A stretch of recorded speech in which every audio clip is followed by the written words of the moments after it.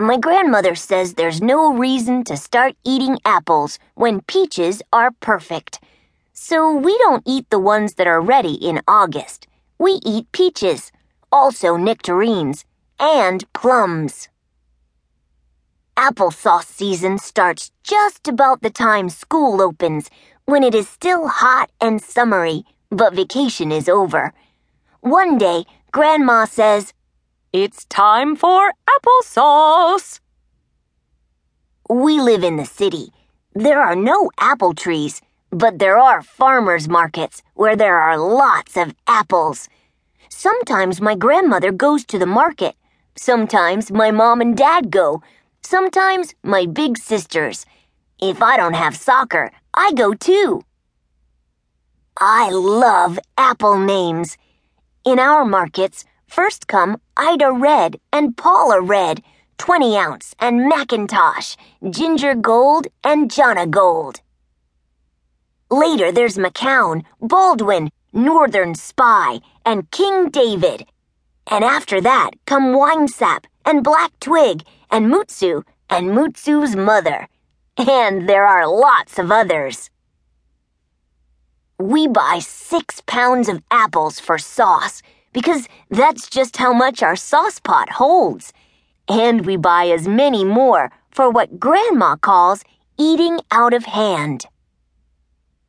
When we get home, the sauce apples are dumped in the kitchen sink and washed. I stand on the stepladder right next to the counter where the grown-ups chop the apples and choose which ones to cut up first. Sometimes I say, "Put in the little ones," sometimes the big ones, sometimes the dark red or yellow ones.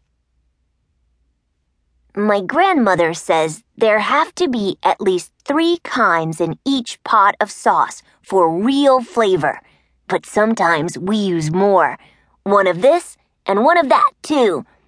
That's why our applesauce is different every week. As one kind of apple disappears, another takes its place.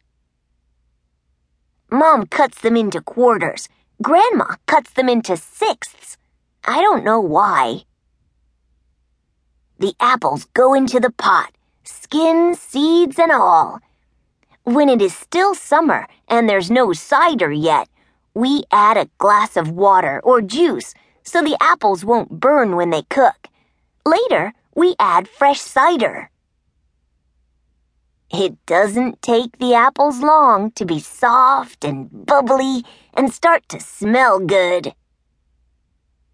The first time we make sauce, we make fresh cinnamon sugar too. I put sugar into a pretty jar, add some dark brown ground cinnamon, put the lid on tight, and shake till the sugar turns pale brown. When the apples are all soft, a grown-up turns off the stove and opens the pot to let the mush cool a bit while I go and get the food mill. We put the hooks on the bottom of the mill on top of a big bowl and carefully put the warm cooked apples into it. We grind and scrape. Grind and scrape till all the apples have gone through to the bowl below. All that's left in the mill is a small clump of the cooked skins and cores and seeds.